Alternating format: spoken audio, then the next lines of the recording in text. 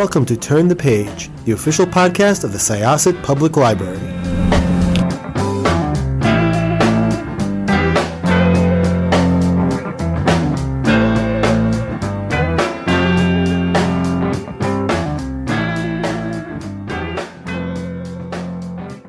Hello, everyone, and welcome back to Turn the Page. I'm your host today, Jen, and I'm here with an incredibly prolific author of historical fiction who is here with an absolutely wonderful book that I am so excited to talk about. Could I ask you to introduce yourself and your book, please? Hi, Jen. I'm Christine Wells, and my book is called The Royal Windsor Secret. And it's about a young woman who grows up in Cairo, in Egypt, and comes to believe she's the secret illegitimate daughter of Edward VIII, who then went on to abdicate the throne and marry Wallis Simpson. And the book is about jewelry. It travels to Paris and London, and there's just courtesans and royalty and lots of exotic locations. So it's all great fun, I think. It is great fun. And before we get into the book itself, too specifically, I'd love if you could talk a little bit about your path to the book. Where did your interest in historical fiction begin, and where did this particular project sort of originate from? My interest in historical fiction began from practically from birth. I mean, my father was a great historian, and he would tell me the stories behind the nursery rhymes. You know, Mary, Mary, quite contrary was quite a bloody little tale, if you know the background to it. So from there, I started reading a lot of children's fiction that was historical fiction. And I became obsessed with Elizabeth I because, of course, she's this strong woman ahead of her time from history who really confounded all of the men around her who were trying to get her to marry and so forth. And I think my interest in actually researching historical fiction came from this massive project we were given to do when I was about 12 or something. And I researched World War II. So my project was the rise and fall of Adolf Hitler. And Dad taught me how to research a historical uh, piece. So I read many books on the subject and really synthesized all of that. And I think really him teaching me that skill was how I came to learn how to do this and immerse myself in the history. And so I've always had this love for historical fiction. As far as this book goes, I used to love, or still do love, the Amelia Peabody mysteries. If you've ever read them, they're just absolutely delightful. It's about a Victorian lady who comes into a fortune and decides to travel to Egypt. And she meets an Egyptologist there and goes on digs and solves mysteries. And they always stayed at this luxury hotel called Shepherd's Hotel in Cairo. And that was a place where everybody who was anybody would stay. Mark Twain, Noel Coward, Rita Hayworth and the Aga Khan, all the royalty from Europe. People used to winter in Egypt to get away from the cold from Europe. So I was very intrigued by the hotel itself, and I really wanted to set a story there. And it was really a couple of years before I stumbled across this scandalous French courtesan called Marguerite Farmy. Or she had several names, of course, because she was married and pretended to be married several times. And she had been in Egypt. She had stayed often at Shepherd's Hotel, but in Paris, where she was from, she had also had an affair with Edward VIII. So I was thinking, what if there was a child from that liaison? And that's how the Royal Windsor Secret was born. It's really the deep historical background that you bring from your family is really evident here because it does it balances being meticulously researched with being like really accessible and vivid, if that makes, sense in a way. Like it combines the best of sort of like history as a discipline and then history as like a fun thing, and a hobby, kind of. It's Oh, I'm so glad you said that, because when people say, oh, it's just a light read, I think there's so much work that goes into making that an entertaining story. I do try to be historically accurate as far as possible. And so it's lovely to hear that, because I do strive for that balance between a really entertaining story and getting the history right. mm. For something like that, I imagine when you are blending fiction and history with especially more on the modern side, when you're dealing with very well documented people, as opposed to like the earlier eras. Um, I bet a lot hinges sort of like on the protagonist, sort of like the fictionalized insert from whom we see all of the activities of the book. So what for you went into crafting Cleo and her perspective and sort of like, yeah, like her perspective on all of the things that happened to her? Well, to be honest, it's easier, I think, to write a fictional protagonist than it is to write one who is real. And I had both in the Royal Windsor Secret. So I wrote from the point of view of Marguerite as well, although she's not as heavily represented. It's really Cleo's story. And I think that the flexibility of a fictional character is much easier to handle as an author. You have freedom about what their character is like and what they do and how they behave, and then you can weave that in amongst the real history and the real people. So I suppose she starts off very young in this book, so she's 16 when it starts, and it spans about 3 decades. So I was also had to be aware of how she matures along the way, and she's still herself, but she learns things and hopefully grows in wisdom by the end.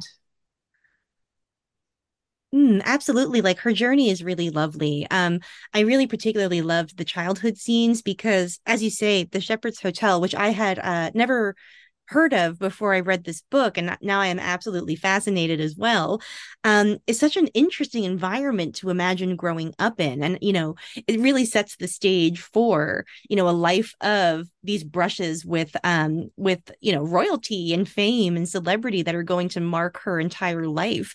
When you are trying to choose the historical figures with whom she's going to interact, obviously some are necessary because of the story you've imagined, but then there's a huge select range of people for whom it would have been possible for her to meet.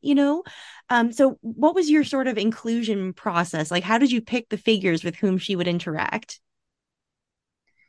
Oh, I think whatever serves the story is really what I try to do. I knew Shepherd's Hotel is this beautiful edifice. It looks like a museum from the outside, and inside it's filled with Moroccan tiles and Egyptian motifs, and these wonderful female, they call them dancers, caryatids that flank the staircase, and it's got an underground tunnel, just like in the game Clue.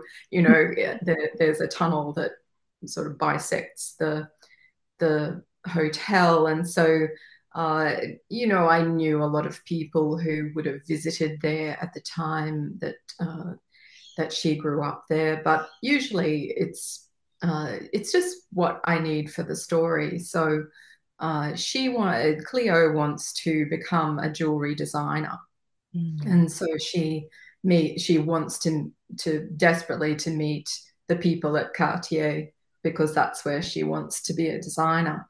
And so, because she is staying with a very wealthy widow in Paris, she gets taken to Cartier and meets Jean Toussaint, who was the creative director at Cartier at the time, and a really groundbreaking woman in that respect, because like perfume, like fashion, jewelry was the province of men. It's so strange. They wouldn't let women in, really. So she meets Jean Toussaint, and then she meets Pierre Le Marchand, who was one of the most famous designers of Cartier. He did the Panthers, and he did a lot of the jewelry that Wallace Simpson was given by Edward VIII. So it was really, how can I believably get her to meet these people and what serves the story? And, maybe there were parties where she went to on the Riviera or somewhere like that.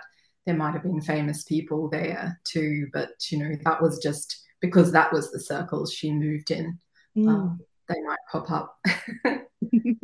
I thought the glimpse into the jewelry making world, especially at the elite level that Cartier is working at, was really fascinating too. And I found I was really taken sort of like with the conflict that she is experiencing throughout this, because she has this sort of potential royal connection that would present one kind of opportunity for her, but would also really include a lot of constraints that she currently doesn't really have in her life, and that wouldn't suit her for, wanting to pursue jewelry design or have a career, with all of the different forces that are sort of pulling her in different directions. Well, I think that Cleo doesn't care about the royalty aspect. She Yeah. really wants family. She wants to know who her real parents are, and she doesn't care if they're a prince or pauper. She just wants that connection. And so she's got this love interest, Brody, and he's Scottish. So he has no time for royalty or anything like that. And when she tells him she thinks she's the illegitimate daughter of Edward VIII, he just goes, "Oh, so you're royalty now?" It's like, not this, not this. So I think being brought up by a very independent woman, Cleo didn't care about royalty. A lot of the British aristocracy are very dismissive of their royal family, partly because I think they feel like they're interlopers. They came from a German royal line, and a lot of the aristocrats in Britain have been there for longer than the Windsors. So they don't really, they're not that impressed by the royalty. Uh, and I suppose she had grown up with people like that, and she's really the heart of the book, and she's very led by her heart, and she just wants someone to love her. That's true. She does have a very pragmatic reason for any contact that she has with the royals. And so navigating that, like, let's get close enough to get information, but not so close that, this becomes a real force. I really love the aspect of her search for her parentage and sort of for an identity in that role. And her journeys to France are particularly fascinating. So just as I was not familiar with the Shepherd's Hotel, I was also not familiar with this courtesan, Marguerite Miller, or whatever, last name she has at the moment. Could you talk a little bit more about maybe where you encountered her and like what it was like to fictionalize somebody who is, I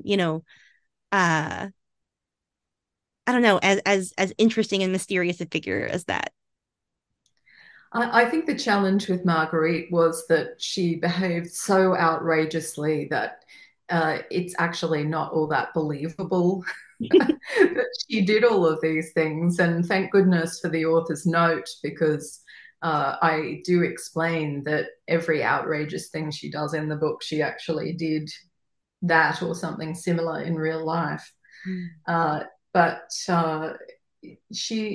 I discovered her. I am a former lawyer, so part of my thing with historical fiction has often been to include a legal thread in my stories. And I stumbled across a former judge. Actually, he's a British writer, but used to practice law, and he is concerned with writing about miscarriages of justice throughout history.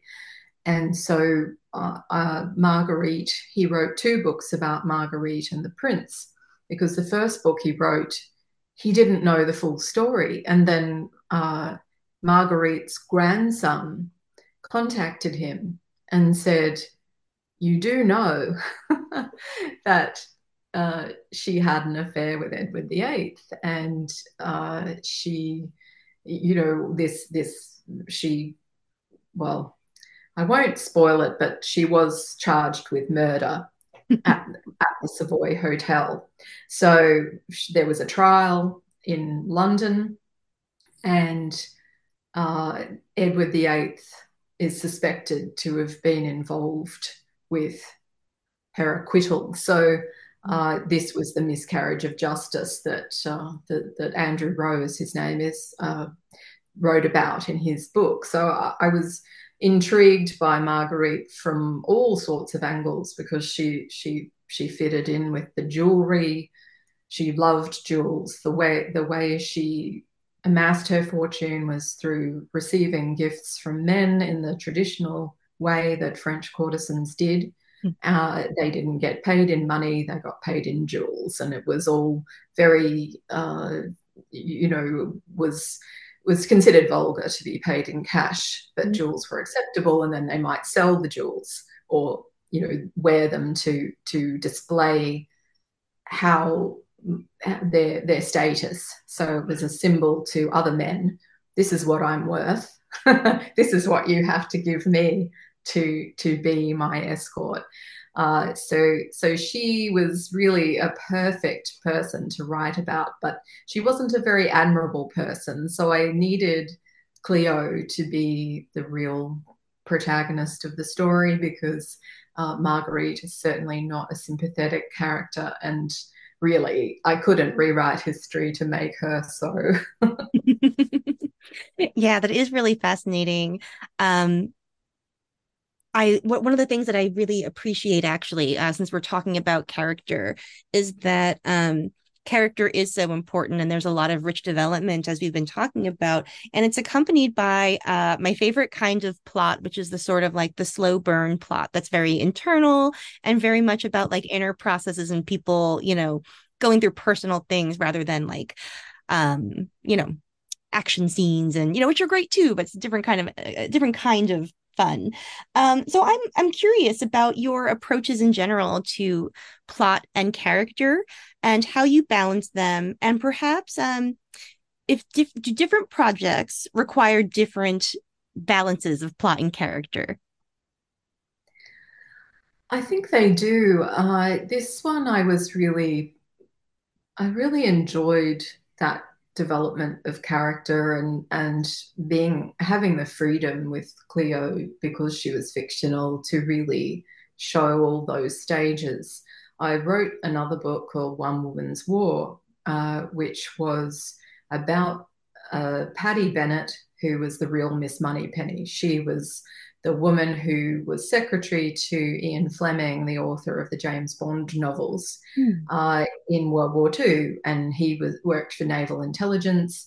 And then she's a real person. She became involved in Operation Mincemeat, which was a scheme to deceive the Germans about where the Allies were going to land in the south of Europe when D-Day and all of those landings. So with her story, because it was an operation, it was far more plot driven. And as far as she went as a character, I mean, the real woman is so wonderful, and I really don't know if she ever put a foot wrong. When she got married and had to leave the service, her husband was accused of putting back the war effort because they were so sorry to lose her.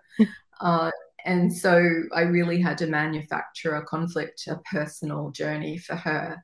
And so, yes, the demands of the story dictate whether it's plot heavy or or but I like to the characters really come to me when I start writing them on the page, and their dialogue and everything just sort of comes out. I don't do lots of character studies and things like that beforehand. I find that a waste of time because once they appear on the scene and they're given a challenge, that's when they come alive for me.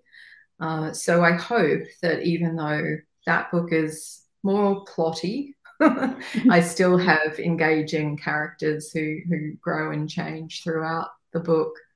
Hmm.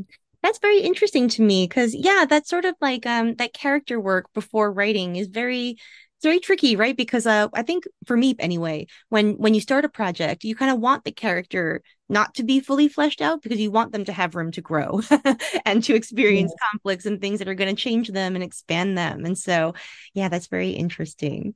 Um, in terms of like your body of work, do you have a a time period rather that you like writing about the most, or one that you find the most challenging to write about?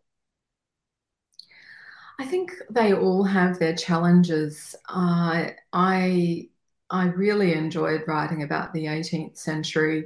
It's not an era that is as popular with readers, I think, because it's just that little bit too far removed from modern day.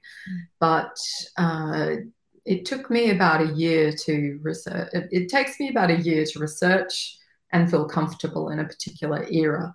And it used to be that I thought, oh, I can't write in any other era, but of course you can.